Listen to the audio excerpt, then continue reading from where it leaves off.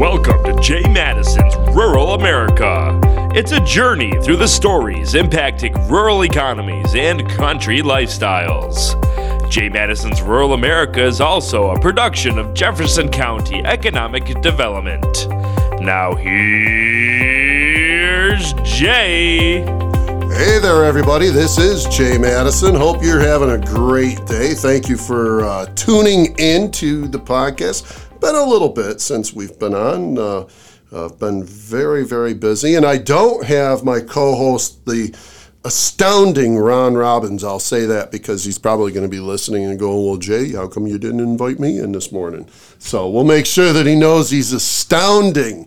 How you doing out there, Ron? I hope you're out planting corn in Florida. We'll get you back on the air here with us soon enough. But hey, wanted to tell you, one of the reasons Ron's not on the air is because I wanted to take advantage of the 2022 Ag Census that was just released, I believe, last week by the United States Department of Agriculture. And I brought in an expert, Mr. Mike Nuchols. He just gave me a very nasty look for calling him an expert. But Mike is he's the ag team leader and commercial horticultural educator over at Cornell Cooperative Extension of Jefferson County. How you doing, Mike? Good. Good morning, everyone. Good. And I'm going to have you pull that mic right up close to you, Mike, so that it doesn't sound quite as hollow. Yeah, hollow. There we go. But anyways, good to have you on, sir. Good to be here. All right. So with the Ag Census, it just came out here last week. At least that's when Mike shared the data with me. And pretty interesting. A lot of pieces of information to glean from this, and neither Mike nor I are experts on why any of the data is the way it is. All we're doing is reporting the data, giving a little bit of an informed opinion on some of this stuff. But again, folks, we don't claim to be experts as to why things are the way they are. So just to give you an idea of what we're reading here in the 2022 Ag Census, and just so you know, the Ag Census comes out every 5 years. The last one was in 2017. This is 2022 data. Now, the interesting piece of this Ag Census is that it does cover the pandemic. So when you hear some of that data that Mike and I are going to share with you today, keep in mind that the pandemic happened during this census. The census is taking a snapshot, if you will, of the impact that the pandemic had on agriculture as well. So, just keep that in mind. It's very important. So anyways, just a couple pieces of information, and then Mike and I will start having a little chat about all of this. The 2022 Ag Census showed a decline in farm operations of every size category, from the smallest to the largest. The number of U.S. farms fell below 2 million for the first time, down to 1.9 million farms. So let me say that again. The number of U.S. farms fell below 2 million for the first time, down to 1.9 million farms across the nation.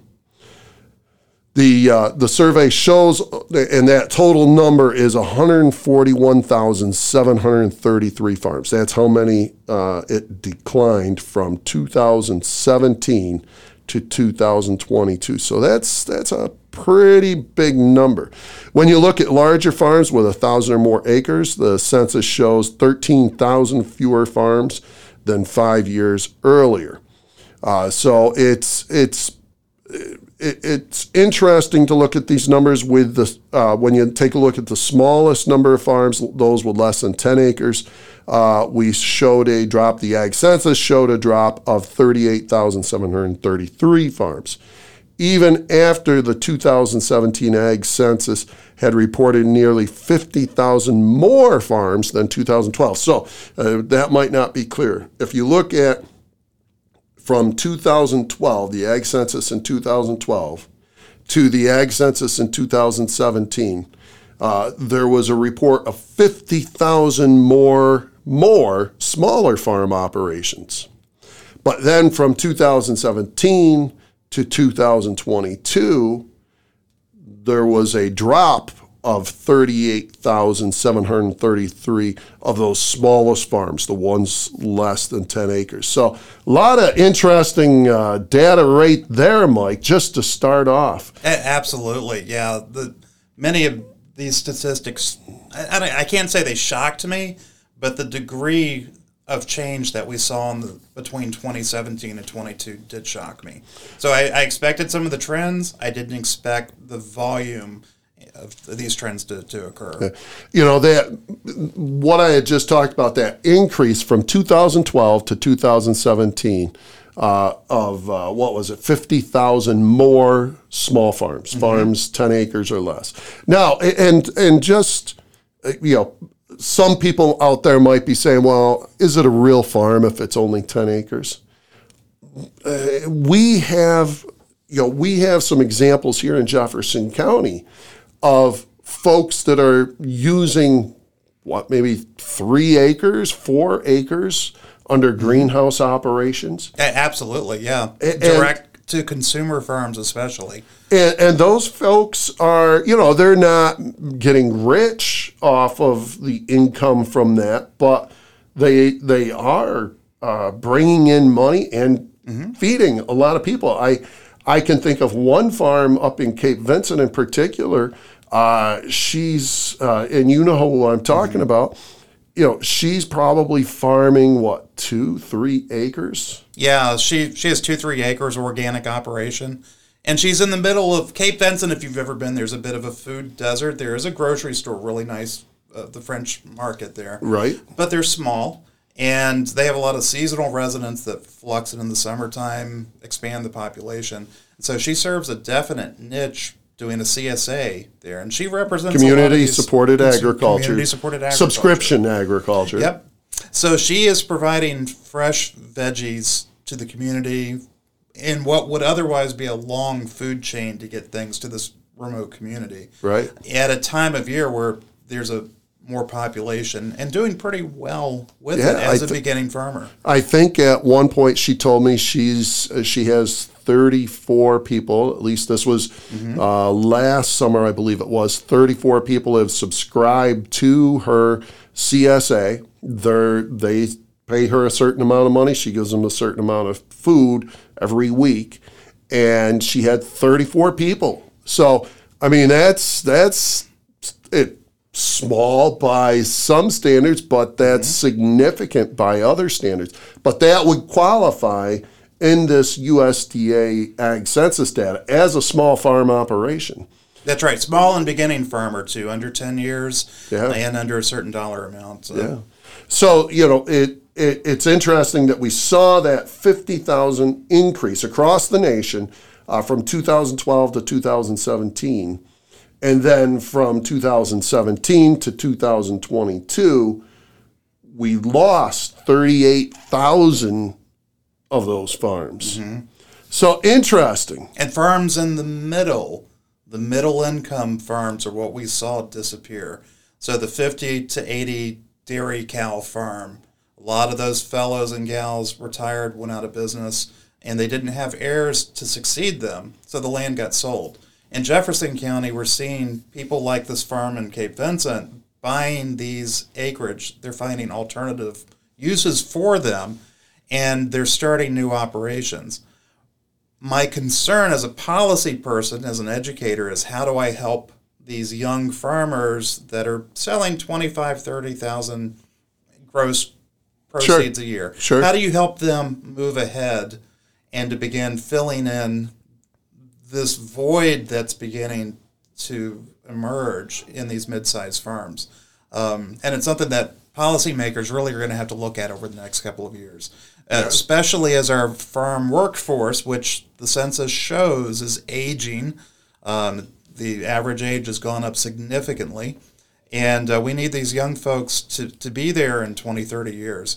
So is it a crisis today? No, absolutely not. But could it be an issue in 10, 15, 20 years with increasing consolidation? Maybe. I mean, having looked at the ag census for many, many years, I mean, I've probably been reviewing the ag census when it comes out for at least 30 years now. And the trend has been towards consolidation, decrease in total number of farms, and so on. But I did, like you're mentioning here, Mike, I did notice that significant decrease in the number of farms, even here in Jefferson County. When you take a look at the dairy farm data, yes, I'm moving my sheets around because I have cheat sheets. I'll never remember off the top too of my much head. data to remember. Yes, way too much data. When you take a look at the number of dairy farms here in Jefferson County, for example, we, from 2017 to 2022, we lost half of our dairy farms. We went from, 144? I'm not seeing. 145 to 77. I brought that. Thank you. Yeah, I had it someplace, but it wasn't on my cheat sheets. So 145 to 77 in 5 years. And the interesting thing is the number of cows. The number of dairy cows did go down slightly, but not that much. Not that much. So what we're really seeing is the big firms getting bigger, adding cattle, adding acreage. We saw the same thing with beef farms, which did surprise me because we have a lot of small and beginning beef farmers as well. But we're even seeing consolidation there. So the number of cows... That does surprise me. Yeah. I didn't pick up on that. So...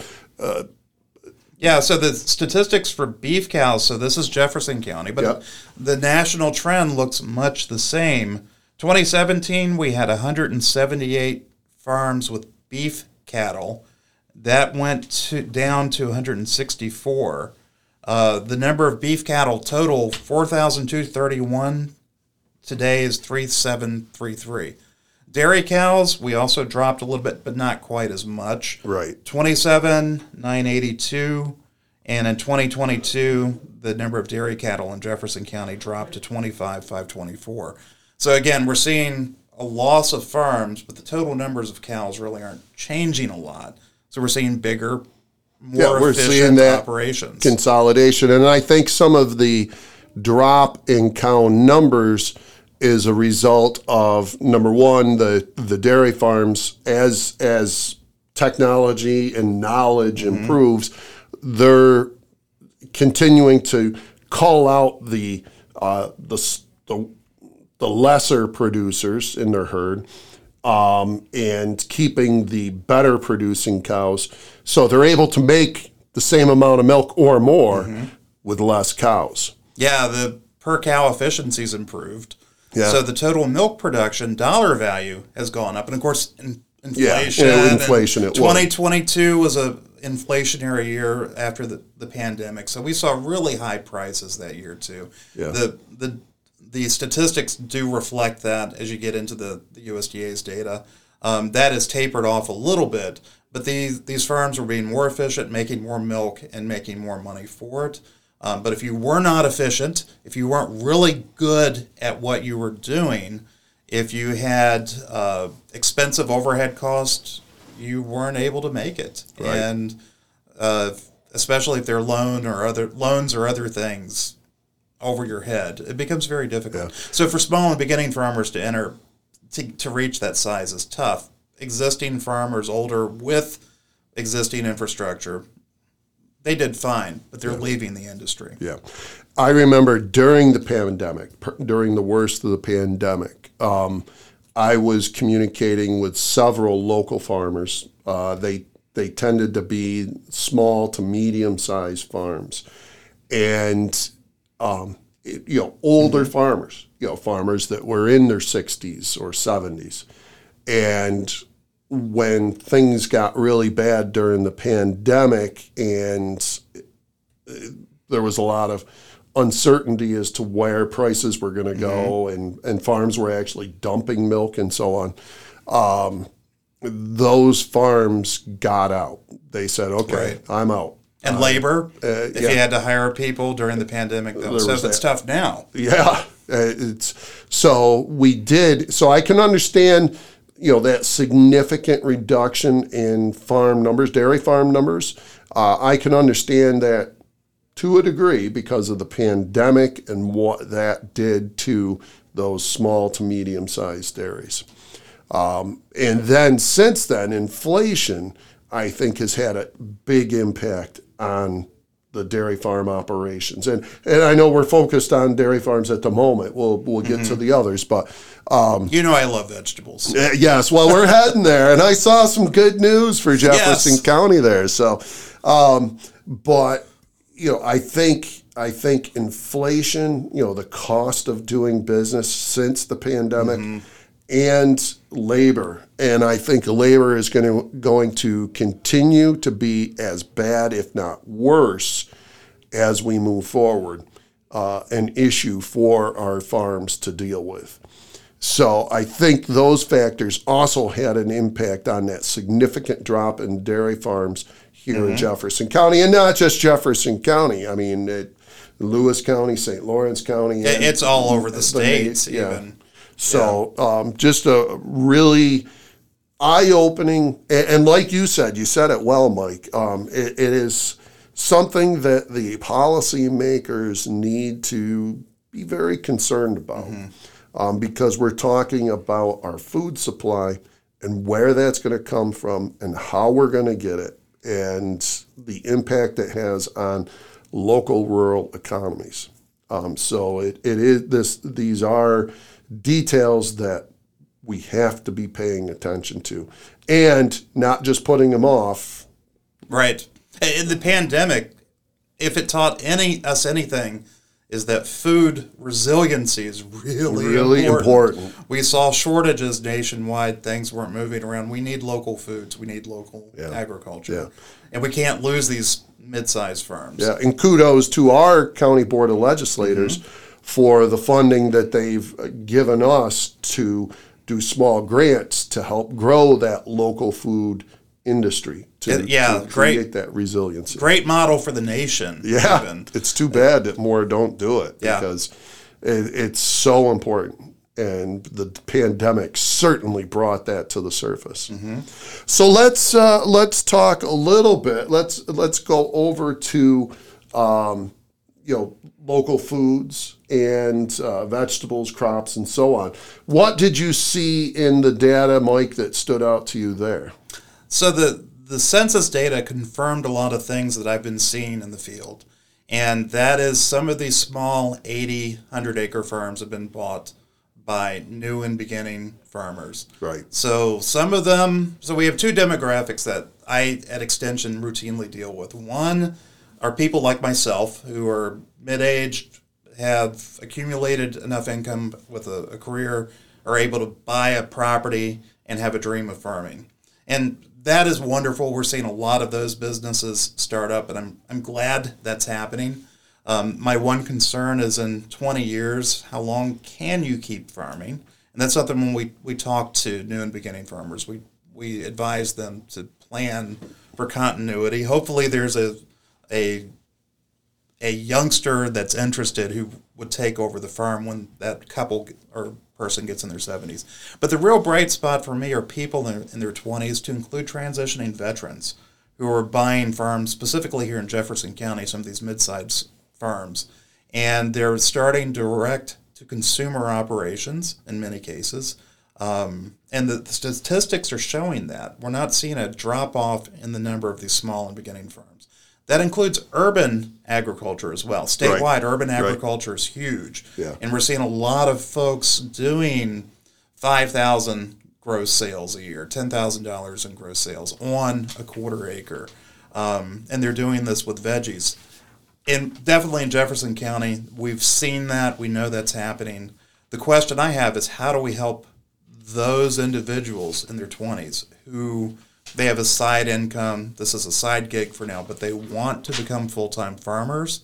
How do we help them reach that goal of working on their farm full-time and filling back in that mid-sized farm that has kind of been caved out over the last 20, 30 years? How do we replace these older farmers as they retire out? Now, Mike, while you've been talking, I've been looking for my one sheet that I really wanted to bring to your attention, and it was the berry and fruits and nuts production, because I thought that was a pretty significant improvement for Jefferson County in particular. And now I can't find my little cheat sheet amongst my 50 some odd pieces of paper here. But in Jefferson County, I was very impressed with the increase in the number of farms over this past year, and I'm not finding it. Mike, do you have that in front of you? I didn't bring that statistic. I do remember it. One figure that sticks out in my mind because it kind of shocked me was we have 81 people growing apples in the county. Yeah, which was amazing to hear that, because now there's a caveat with that. The devil's always in the details. And yes, this is certainly the case, that the total acreage of apples for Jefferson County is 1 acre. So it's people listing individual trees, and that's where we have to tease out kind of the hobby farmers looking for tax write-offs from the people that are truly beginning and want to become. Well, one thing I've learned over the years, and maybe this isn't completely accurate, but I believe it's pretty darn close, is the data.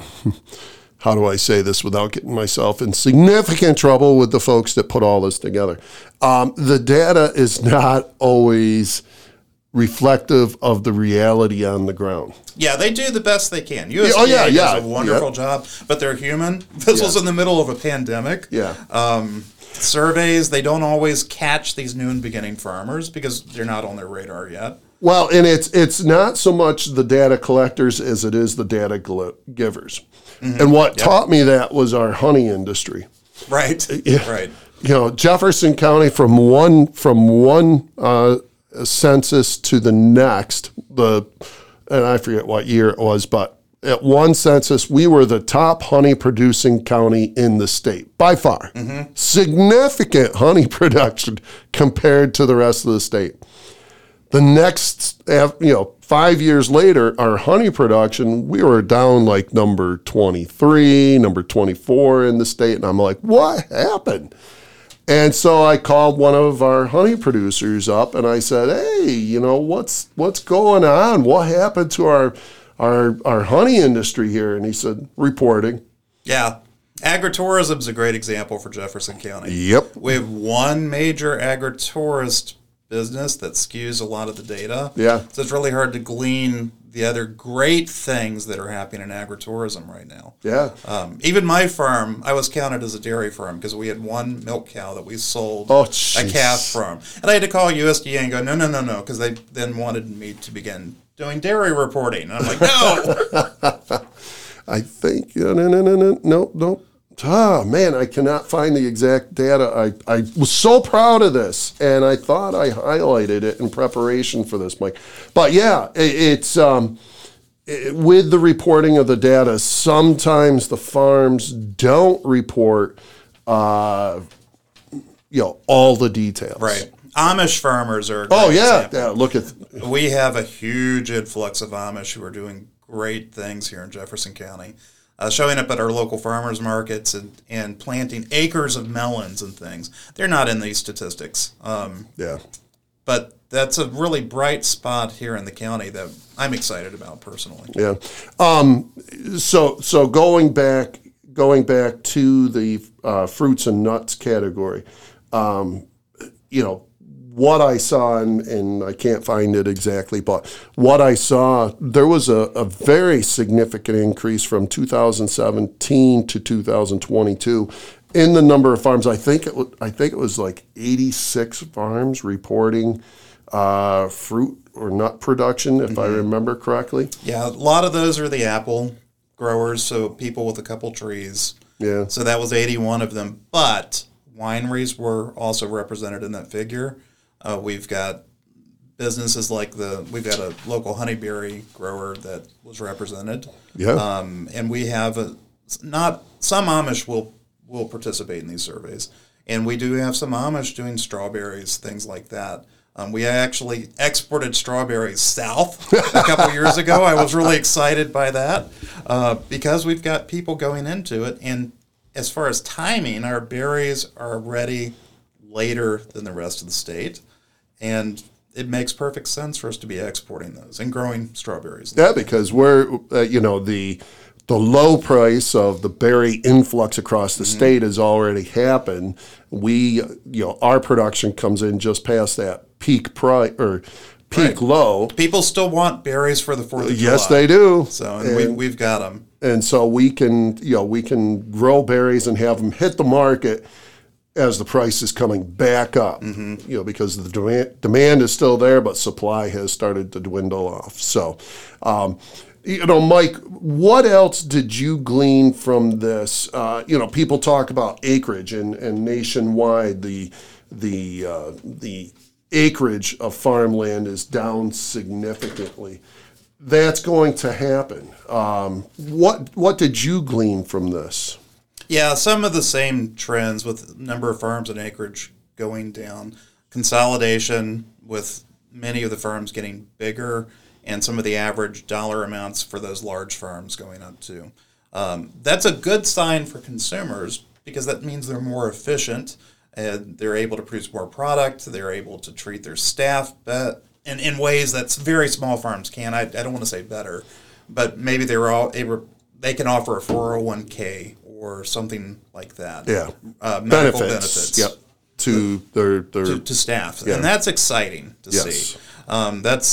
That promises more stability in agriculture in many ways, and the very small farms are the flip side of that. We're seeing lots of small farms going into agriculture. Other industries that surprised me, aquaculture. We have one aquaculture person here in Jefferson County. You're making a face, and I did too when I saw this. I want to know who they are. Yeah, who is this person? Because I am intrigued. I want to find out who's raising fish or mollusk or whatever they're doing here in Jefferson County. But statewide, if you look at Long Island, for example, aquaculture is a big deal down there. Oh, huge. And it's a growing industry that's really exciting. Floriculture, greenhouses, nurseries are something that we're seeing increasing. Things grown under glass is increasing. And we're seeing that here locally. Even here, yep. We've got a great company doing small salad greens that is selling to Walmart and Wegmans. And if you had asked me 20 years ago, would I see that in this area for a dairy-centric area? Probably would have said no. But they've got a great business. Yep. And these niche opportunities are where I see growth. Ethnic markets as well. Some unusual things. For example, we've got a soybean. We have a lot of soybeans in Jefferson County. And we have a manufacturer here in New York State that's making soy sauce in New York State, selling to Asian food markets. And it's their top seller if you go to New York City or Syracuse or to some of these larger Asian supermarkets. It's exciting to see that we're producing that product right here and not importing it from, and I'm not beating up on imports. I love Asian imports. Sure. But it's nice to be able to buy a local product in this niche area. And we're seeing that with mushrooms, king oyster mushrooms, for example. Yeah, I was going to say, why don't you tell our listeners about that? Because I think it's really cool, and it's reflected in the data. Yeah. So mushroom cultivation is something that is growing tremendously, and it's driven by the increased diversity in the nation. Mm-hmm. We have more types of people of every sort who want different things, and that opens up niches for farmers to take advantage of. And so if you really pay attention to what's being imported and what chefs are looking for, what the consumer's looking for, there's some products that you can make pretty darn good money. Right? Yeah. And mushrooms are one of them. King oyster mushrooms, one of my favorites. If you've ever had them, when they cook up, they have a texture like scallops, and they are super delicious, easy to grow, highly profitable. Do we have somebody growing those here? No, We have somebody wow. doing regular oysters. Okay. In Lewis County, we've got a grower doing that, but not king oysters. So I'm working with them. We're going there. I need some king oyster mushrooms. There you go. The inside secret here, folks. Right. We need a king oyster mushroom grower. Just for me, yeah. Just for and Mike. the other people that just like Mike Nuchols. No, I'm betting there'd probably be a market out there. Yeah. Baby corn is another crazy example. Yep. So how many times do we see that imported from China? Yeah. We grow corn here just fine. We could do it here. And Absolutely. that's a niche product. So that's the data supports this concept of farmers going into these small niches and becoming profitable.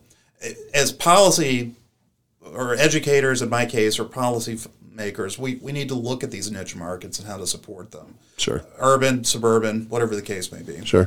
So we need to start to sort of wrap up, and I can imagine that there are some of those policy listeners out there that are saying, okay, well, Jay, Mike, what do we do about this? What do we do about the loss of dairy farms? What do we do about the loss of farm acreage? Or how do we support those niche farms that are coming in? And I'll start off by saying, well, Mike and I already cited the example of the Jefferson County Board of Legislators. Last year and this year, they allocated, a fairly decent amount of money. Right now, it's a total of $1.1 million over the 2 years to do small grants for the food resiliency program, maintaining and growing our local food supply, direct-to-consumer food supply. Very significant. We're the only state, I'm pretty sure, the only county across New York State that has used the American Recovery Act funds in part to do this type of program. So I'm not aware of any other county that's doing anything like that. So that's one example. And that was very significant. It's a very cool program. Any other ideas of things that we should be doing, Mike, too? Sure. Certainly real property taxes come into play. Zoning, so where a farmer is faced with increasing costs due to local development. Not as much an issue in Jefferson County, but you get down into the Hudson Valley. This is a real concern down there. You're almost forced to sell property. And I think some of the policymakers down there are dealing with that. But in our area, solar development is a concern. Solar developers love these perfect prime farmlands. Farmland's nice perfect for them. Yeah. And they can outcompete the value of the agricultural products that are sold from that property. So if you're that landowner, that farmer that's sitting there saying, okay, I can make $1,000 off the sale of products that I can grow from that land, or I can get $2,000 for leasing it to solar production, what makes more sense? Right, a guaranteed income. Yeah. And farming is fickle. Year to year, you never know what the income's going to be. Yeah, you just don't know. So that competition from solar development is significant. And I think we'll see that reflected in some of it's probably reflected in some of this data already, even though this is 2022 data.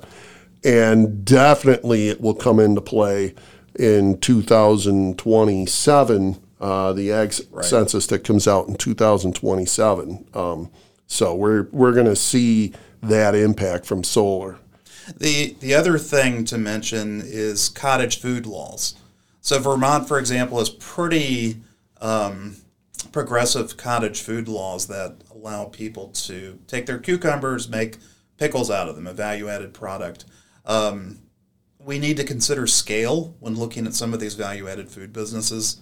Someone making pickles that's making, $10,000 worth a year versus a manufacturer who's doing $10 million a year.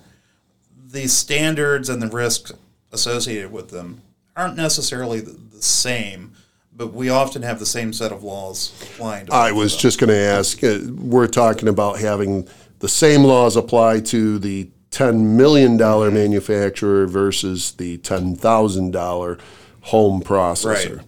And so that's something I think we could look at as a way to help some of these small processors. At our local farmers market, there is a dearth of value-added products, pickles, kimchi, cheeses. We don't have artisan cheesemakers in New York like we probably should. We have a few. Yeah, we have a few. But not nearly as many as this area could support.